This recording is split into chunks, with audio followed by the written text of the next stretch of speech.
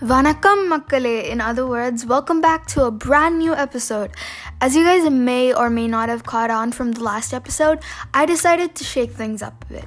Not only do I have a new name for my podcast this time around, I also thought I should lighten things up. Things felt a little too boring. So புதுசா ஆரம்பிக்கலாம், a fresh start. Now ungal Shruti, and let's get into this week's episode on, drumroll please, Konjam Makka with Science.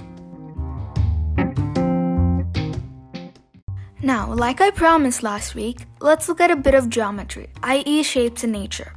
Patterns in geometry seem to be everywhere in nature. For example, the Earth is a sphere. Okay, I know we all know that. How about spider webs, or an obvious one, a starfish? I think we get the idea. There are shapes in nature.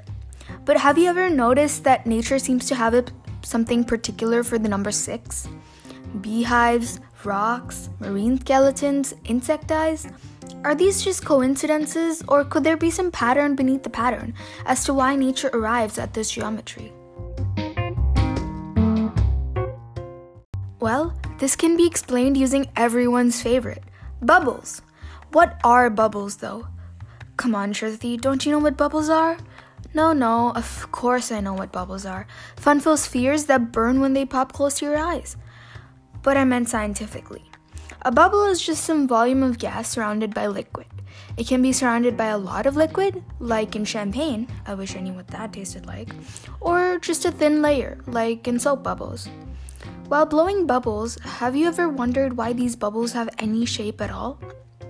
You may think, yes, Shruti, I was 6 years old blowing bubbles to my heart's content and was thinking of the math behind bubbles. I get where you're coming from, but just wonder with me, for my sake at least.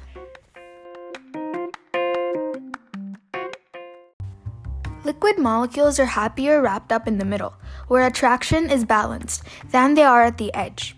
Hey, apparently even water molecules like being the center of attention. This pushed liquids to adopt shapes with the least surface.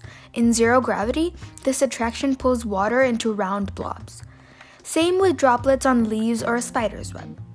Inside thin soap films, attraction between soap molecules shrinks the bubble until the pull of surface tension is balanced by the air pressure pushing out.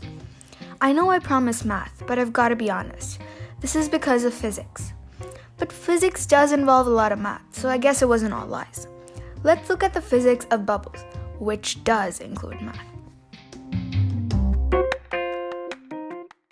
Bubbles are round because if you want to enclose the maximum volume with the least surface area, a sphere is the most efficient shape. I guess that's just putting what I already said in a different way, but never mind that. What is cool is that if we try to deform that bubble, the pull of surface tension always evens back out to the minimal surface shape. That explains my repeated childhood failure at heart-shaped bubbles. I just always thought bubbles were too stubborn or something. Now you guys may ask me, what does all this talk about bubbles and spheres have to do with hexagons? Be patient, we're getting there. Now what happens when we start to pack these bubbles together?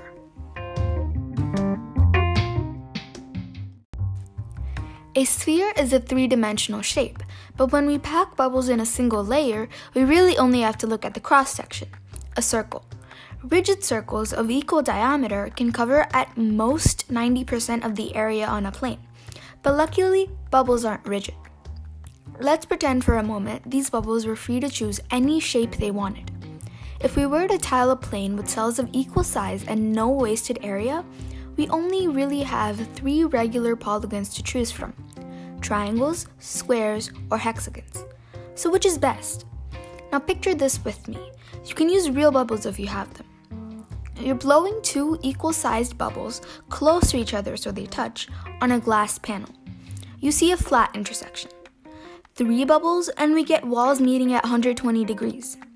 But when we add a 4th, instead of a square intersection, the bubbles always rearrange themselves so their intersections are always 120 degrees, the same angle that defines a hexagon. I really bet you paid attention in math now. If the goal is to minimize the perimeter for a given area, it turns out that hexagonal way of packing beats triangles and squares.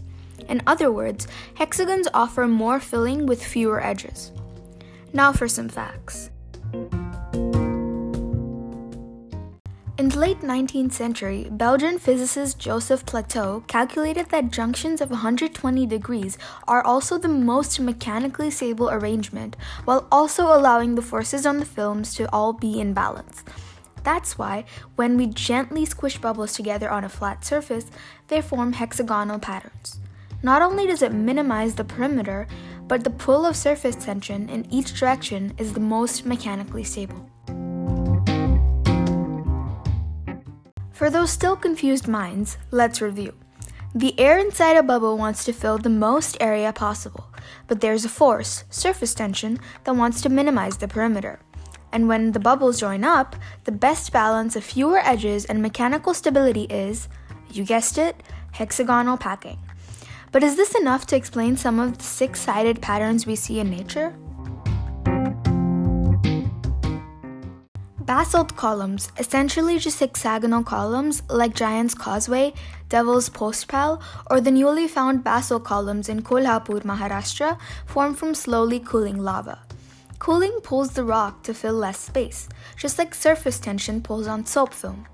Cracks form to release tension, to reach mechanical stability, and more energy is released per crack if they meet at 120 degrees. Sounds pretty close to bubbles, doesn't it? The forces are different, but it's like using similar math to solve a similar problem. Well, what about the facets of an insect's eye?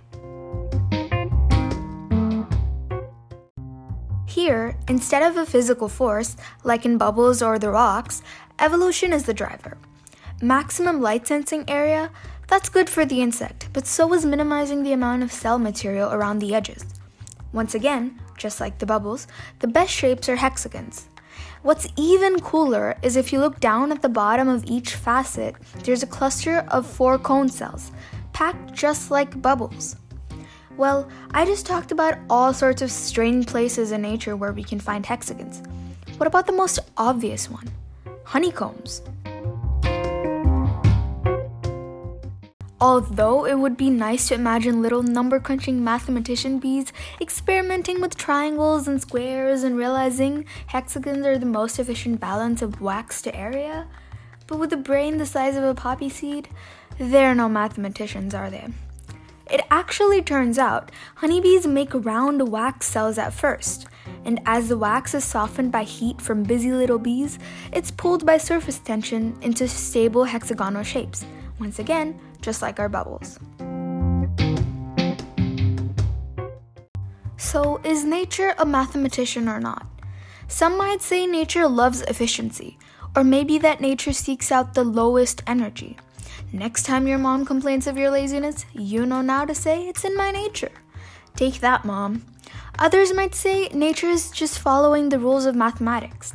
However you look at it, nature definitely has a way of using simple rules to create elegant solutions. Hope you guys enjoyed my changes, but I have a question for you guys. Am I that flawless that you guys don't have any comments for me? Well, until next week, Nandri Vanakkam, stay safe and stay curious.